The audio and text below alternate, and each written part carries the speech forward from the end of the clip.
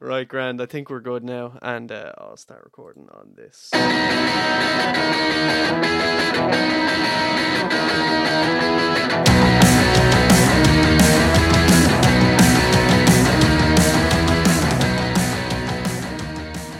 All right, welcome back.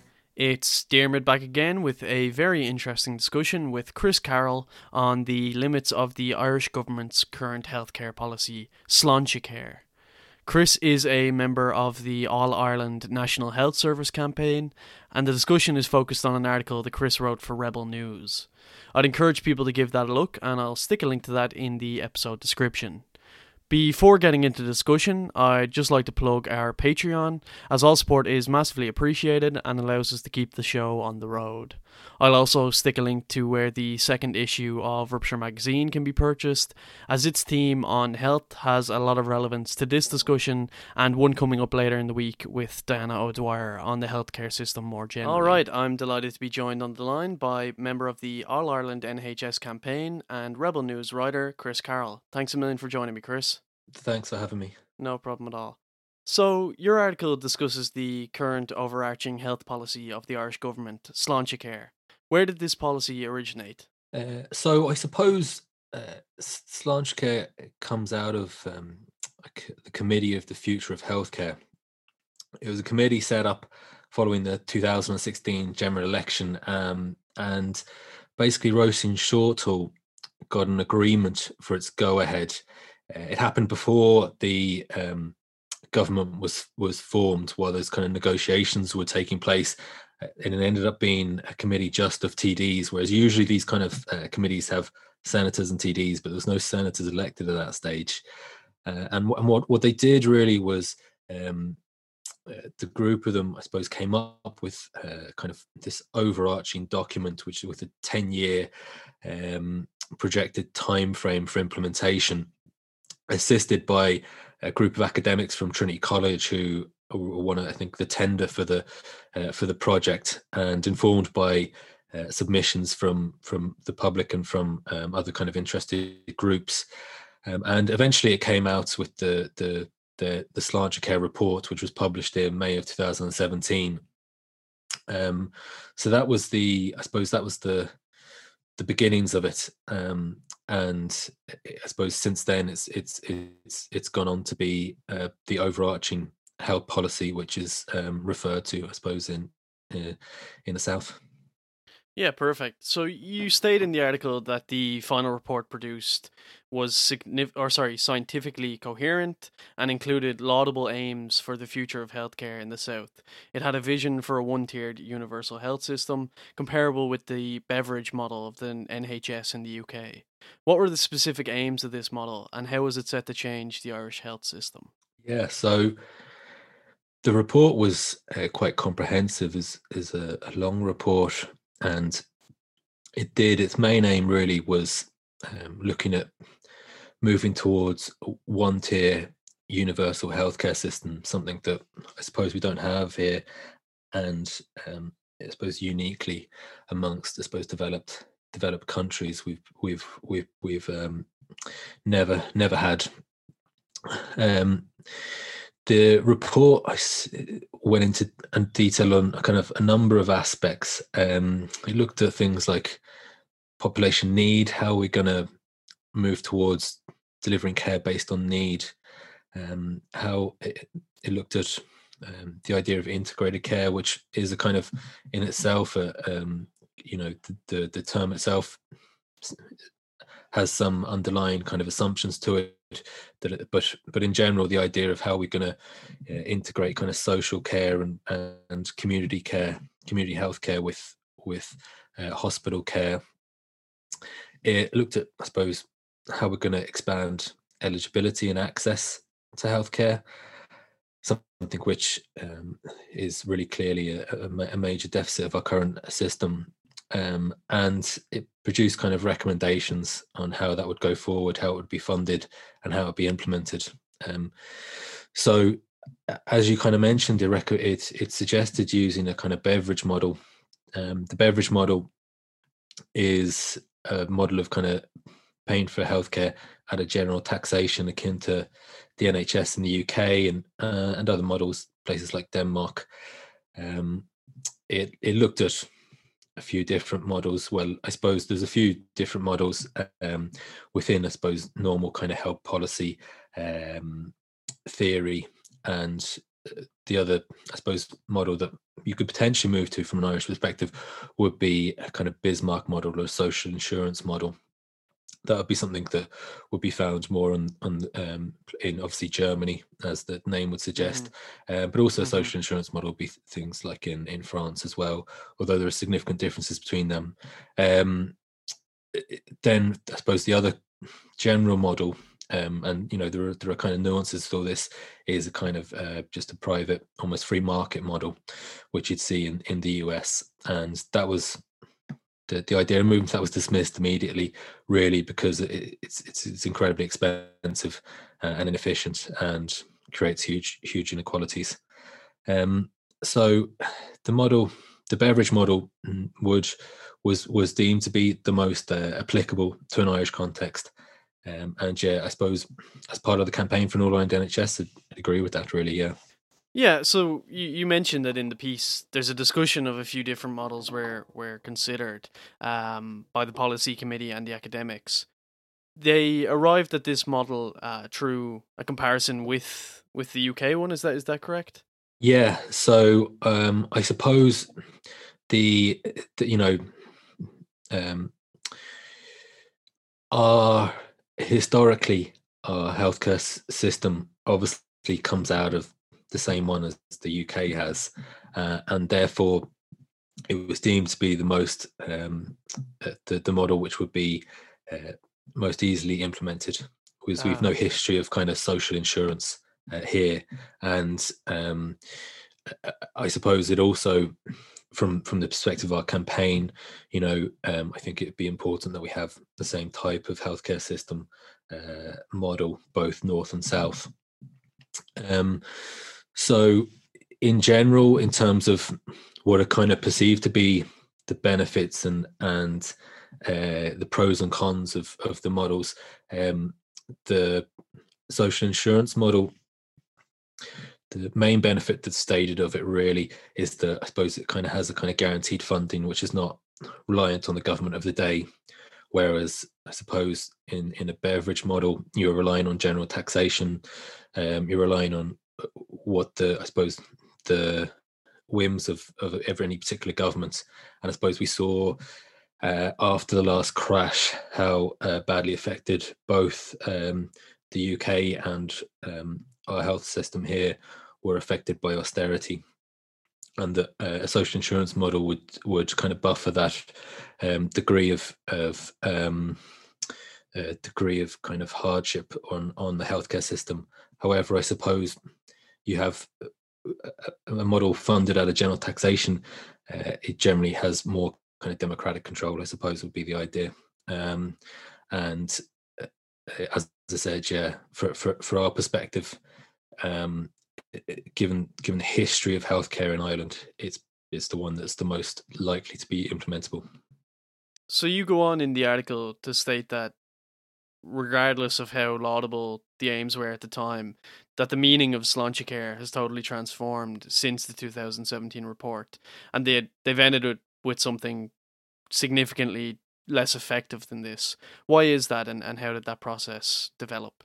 So nowadays, I suppose Sláintecare, the term has pretty much lost all meaning, really, in political discourse. It was, and it had done almost from the very start. So it was presented really as being a kind of cross-party consensus, saying that, I think Mick Barry was the only one who voted against it at the committee stage. So it was never really a cross-party consensus. And it's very hard for politicians to say, oh, look, we're not going to vote for universal healthcare. Healthcare is, meant to be a right, and it's hard for anyone who to come out and just say openly that they don't think it's a right, and that we think that, the working class should be denied a right, the right to healthcare.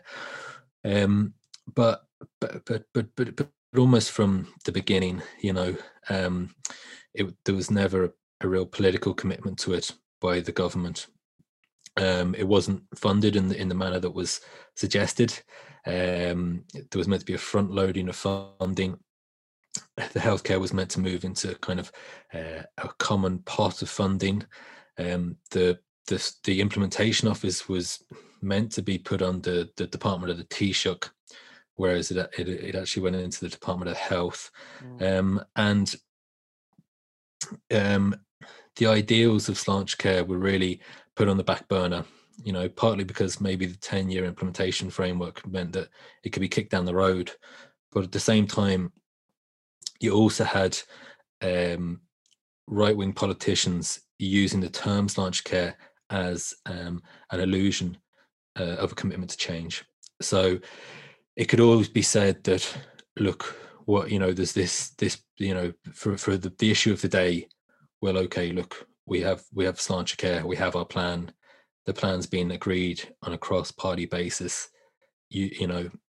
This is, we have a plan for that. And it was a way of kind of, diverting attention away from the system's flaws.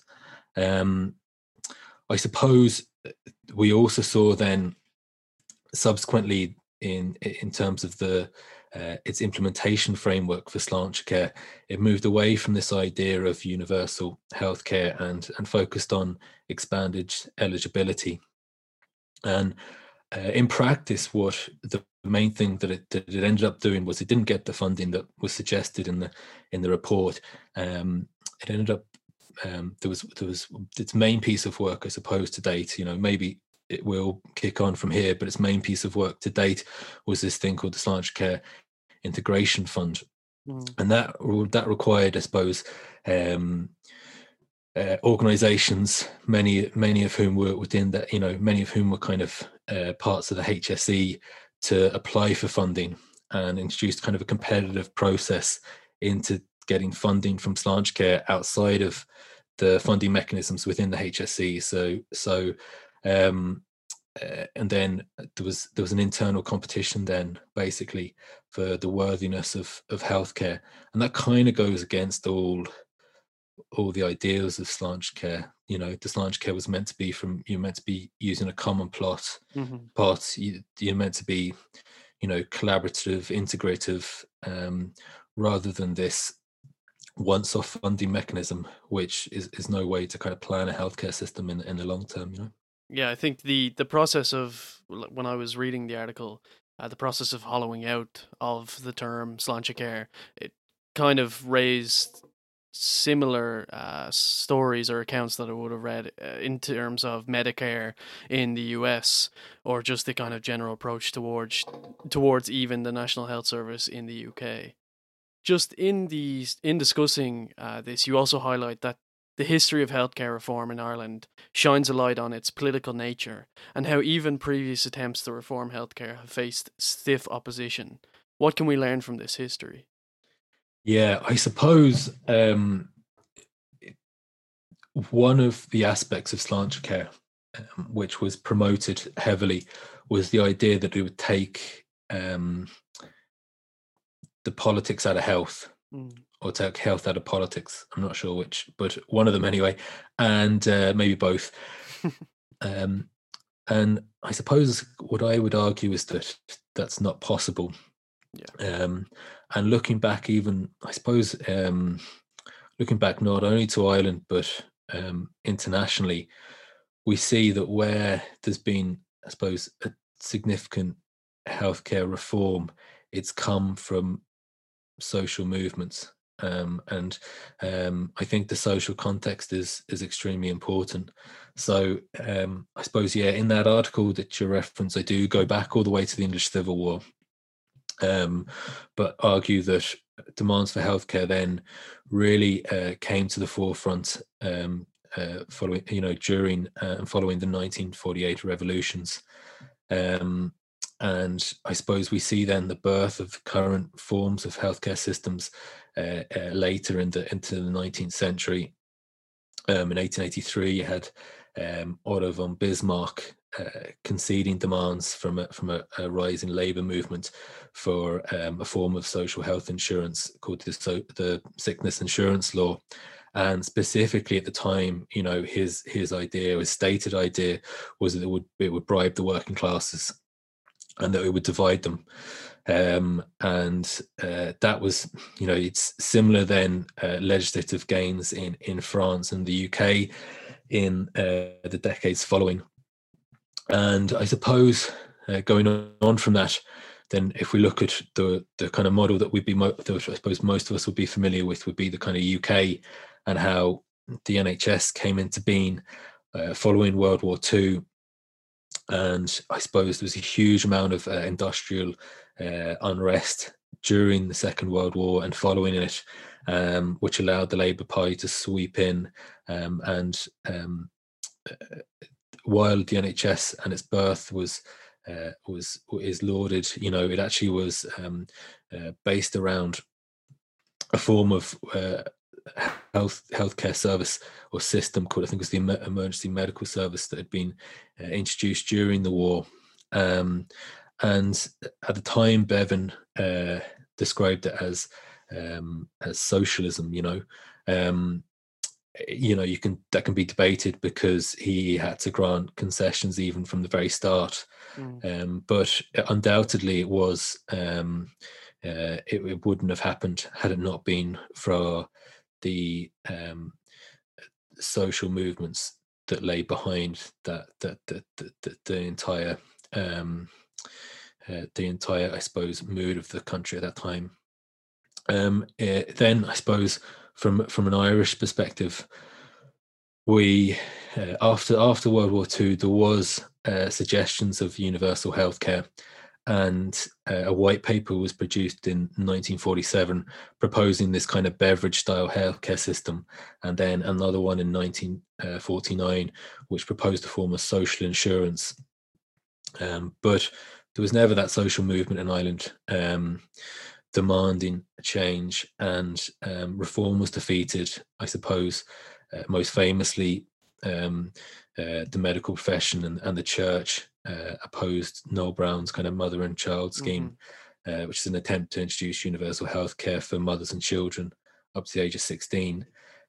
So that's kind of was a kind of famous defeat for universal healthcare in Ireland. And I suppose we've seen that ever since, that delivering universal healthcare isn't as easy as it might seem, and that even after the Sláinte Care report was released, it was opposed by the Irish Medical Organisation and the Irish Hospital Consultants Association, who opposed the idea of removing private practice from public hospitals. So there will always be a fight on in the struggle for kind of universal healthcare. Just to kind of dig into the opposition of those medical organisations, what is the stated justification of that opposition, and is there more to it than that? Well, nobody is going to say they don't believe in healthcare as a right. That is something that is meant to be. We see the rise of kind of right-based advocacy from healthcare, which is developed over time, and many people say, yeah, okay, and you can't argue against it. But what you find is that where healthcare has been won, really, it's not been under the guise of healthcare as a right. It's been a demand of a social movement. And I suppose the arguments often given by I suppose the right and those who oppose universal healthcare and wish to protect the private provision of healthcare is this idea of choice. And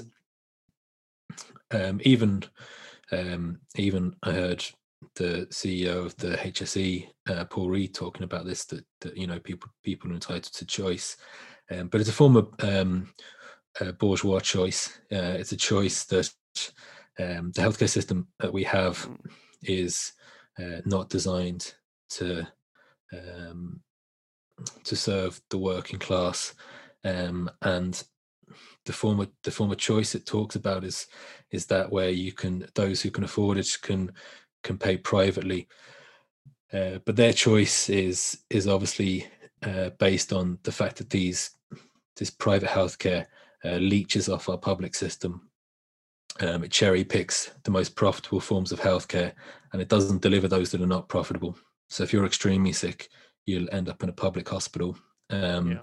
And those private healthcare systems, private healthcare obviously has been kind of supported by the government in particular since the early 2000s, but that yeah, it's something that it's great if you have the choice, but it's not a way to run a healthcare system for the benefit of all. Absolutely. You go on in the piece to reference British socialist GP Julian Tudor Hart and his theory of inverse care law. What is this, and what does it tell us about private and public healthcare systems? Yeah, thanks. Yeah, geez, Julian Tudor Hart. So he was great. Yeah, he was great. He was a GP who ended up working in a Welsh mining village, and he was an out and out socialist. Ran for the Communist Party for elections on a number of occasions, and he produced this this paper which described this thing which he termed the inverse care law. And I suppose I may as well read out the kind of opening paragraph to it. So he states that the availability of good medical care tends to vary inversely with the need for it in the population served. So that's kind of common enough. Like, I think everyone kind of would recognize that. So all he's saying there is that those who need healthcare most are often those who can't get it. And we see that all the time. We kind of know that. But what he goes on to say is that the inverse care law operates more completely where medical care is most exposed to market forces, and less so where such exposure is reduced. So he's bringing it back to the market there, and how healthcare delivered by the market inevitably leads to healthcare inequalities. And he states in a book he wrote called The Political Economy of Healthcare that the inverse care law is an effect of capitalism, which relentlessly subordinates human values to pursuit of profit. Unfortunately, I think nowadays, I don't know why it is, if it's because of a form of sort of capitalist realism where we can't imagine anything outside of the market. But usually when he's quoted, it's kind of in a sense of saying, "Oh, isn't this awful? Isn't it awful that people who need healthcare don't have access to it?" And the idea of the market is never really brought into it. And I suppose so. Just to kind of state it, I suppose he does describe the inverse care law specifically relates to both individuals and then to societies, or the system more generally. So he gives the example of historically the care that doctors working in poorer mining communities in England and Wales would have been able to provide for large communities where they wouldn't have had the time or resources that could have been afforded to more wealthy patients in kind of, I suppose he often refers to London, to be honest, but more wealthy patients who can basically buy more time from their doctors. But also, I suppose we see at a societal level, and I've kind of referenced it before, that where you have healthcare delivered by the market, what you have is resources diverted to affluent communities or to more lucrative types of medical care. So we see this very clearly in Ireland. We see where, I'll give a specific example of one of the we have at the time of Mary Harney, when she was the Minister for Health, there was a reform made to radiation oncology services in Ireland, and they relied on this kind of public-private partnerships. But ultimately, what happened is it meant that most of the facilities we have for radiation oncology now are based in Dublin. There's radiation oncology elsewhere in Cork and Galway, and there's a private facility in Limerick. But you have this kind of awful situation where you have people from places, especially in Donegal, and that having to travel huge distances. And so but there's a market in Dublin, so the private facilities are set up there. And then private healthcare in general always will cherry pick those things that will make them the most money. So we see that sort of repeating itself. This kind of law that Julian Tudor Hart described back in 1971 is still as true today. And unfortunately, what we have to remember is the kind of context of that law when we do talk about it, because obviously at that time there would have been far more debates about the differences between markets and planning, and the debate, but I think that's been lost now. And but it's something that I suppose we need to talk more about. Yeah, given that reliance on the markets and the kind of social context that all of these developments are taking place in, you make the point in the article that the real failure of Sláintecare was that it was a technocratic fix to a social problem. You might just elaborate on this and what you mean by it. Yeah. So I do. Yeah, I kind of say that Sláintecare was a technocratic solution to a social problem, and I think that's correct, because as we kind of talked about already, a lot of the Sláintecare document is correct, and those, especially those academics from Trinity who worked on it, have very, very good, very have great critiques of the healthcare system. They have written some of the most important, I suppose, pieces around the failures in our healthcare system. But there was this idea that you could take healthcare out of politics. And there was this idea that, okay, now we have this document, this great document, and basically it needs to be implemented. And it seized on a kind of form of mainstream health policy based on work by a person called Kingdon. And they thought there was this kind of policy window for healthcare reform. So the idea was that there's three parts to it. Okay, so there was a problem, and we know the problem. It's the healthcare crisis. It's been kind of perpetual, and I think everyone is kind of well aware of many of the many failings of it. There was now a solution, which is the second thing, and the solution was Sláintecare. And then there was a political consensus. There was this kind of political consensus from the committee stages. So in theory, they met all of the requirements in order to advance this policy were in place. But I suppose it never really looked at the class forces, which have reproduced our two-tiered health system. And I think that looking back over what we've talked about in terms of historical examples of reform, I think that we need to understand that these sort of massive changes that will be required to deliver universal healthcare will have to be fought for. So yeah, there was it's a real shame. It would be great, I when the Sláintecare document was released, I was very keen on it. I was very hopeful. But I think that it's all a bit too easy. I think that kind of shows the issue with expecting that the political consensus comes from either at that committee level or in Leinster House, and doesn't take into account the kind of private interests that are at play here, or the, like you said, the class forces kind of bound up in a lot of these things, whether it's healthcare or housing or the environment. I'd often hear in some sectors of environmental movements that like we just need to divorce the issue from politics, and that'd solve it. But it doesn't take into account um, the real interest of polluting companies or business and things like that.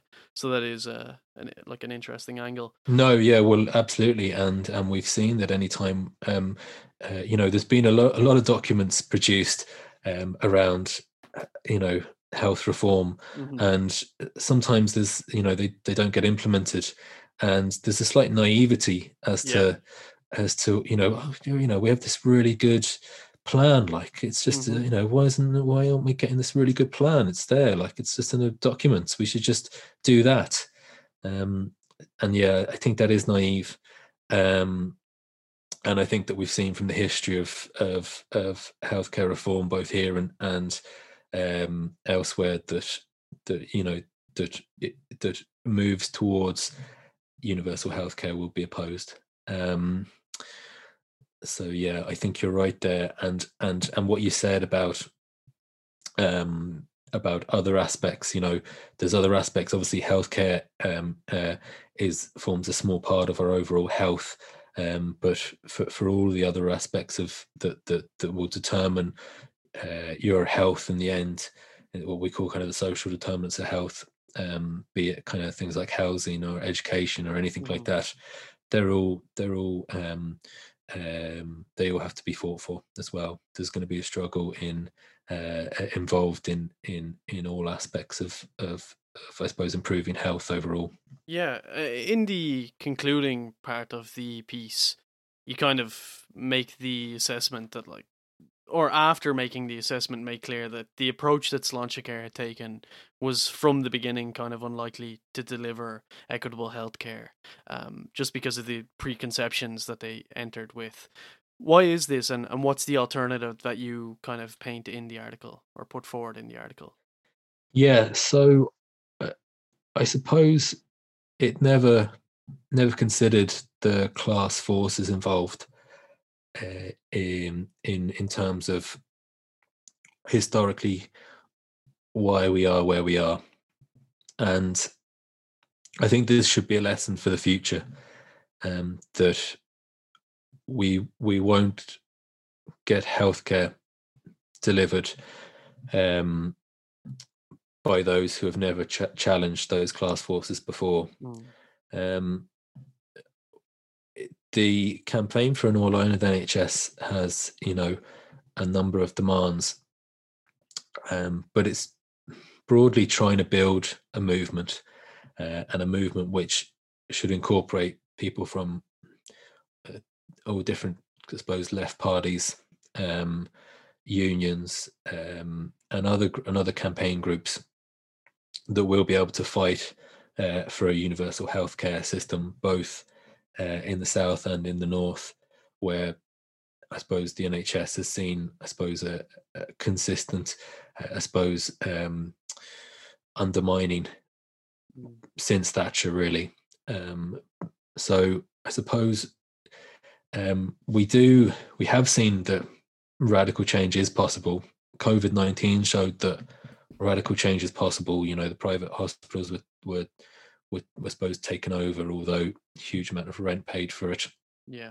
But change was possible in a short period of time, and that's been, so that is possible, but it won't happen without that broad social movement behind it, and yeah, so I suppose I would encourage people, I suppose, to join us in the All Ireland NHS campaign.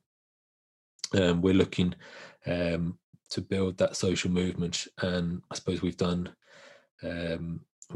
I suppose, kind of fairly active over this year, promoting kind of online events, with those affected by our healthcare system, but also quite quite incisive. What's the word? Not Insightful. insightful kind of commentators.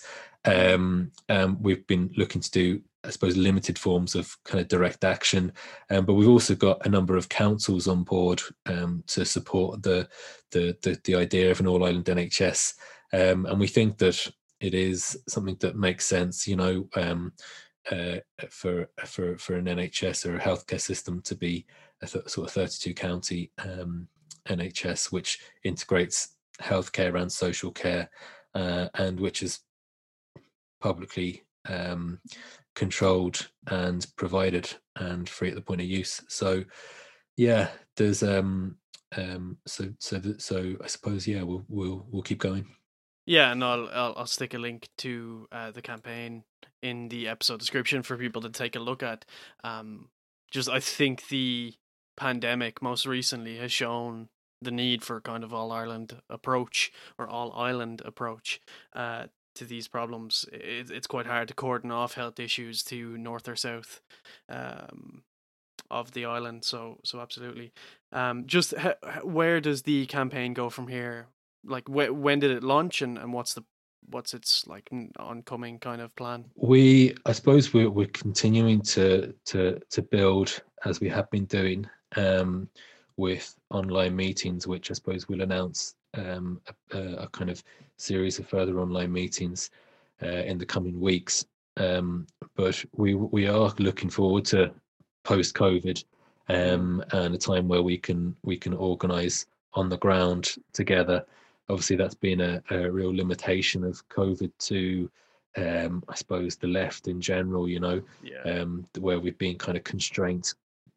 And yeah, I suppose we're kind of we'll have kind of a number of sort of strings to our bow as such, but it all depends on we're a on the ground campaign, a bottom up campaign, so it all depends on kind of getting people involved as well. Would ask that people do come and get involved and support us. Yeah, absolutely. I'll be doing the same, and it's something to put your weight behind. But I think that that's perfect for us today. I think we've hit on a lot, so I'll just say thanks a million for joining me, Chris. That was great. Thanks a million for having me, and take care and have a nice Christmas. Okay, so thanks a million for listening. As I said, more can be found in the episode description, along with a link to Chris's article and our Patreon. Thanks a million. See you next time. Goodbye.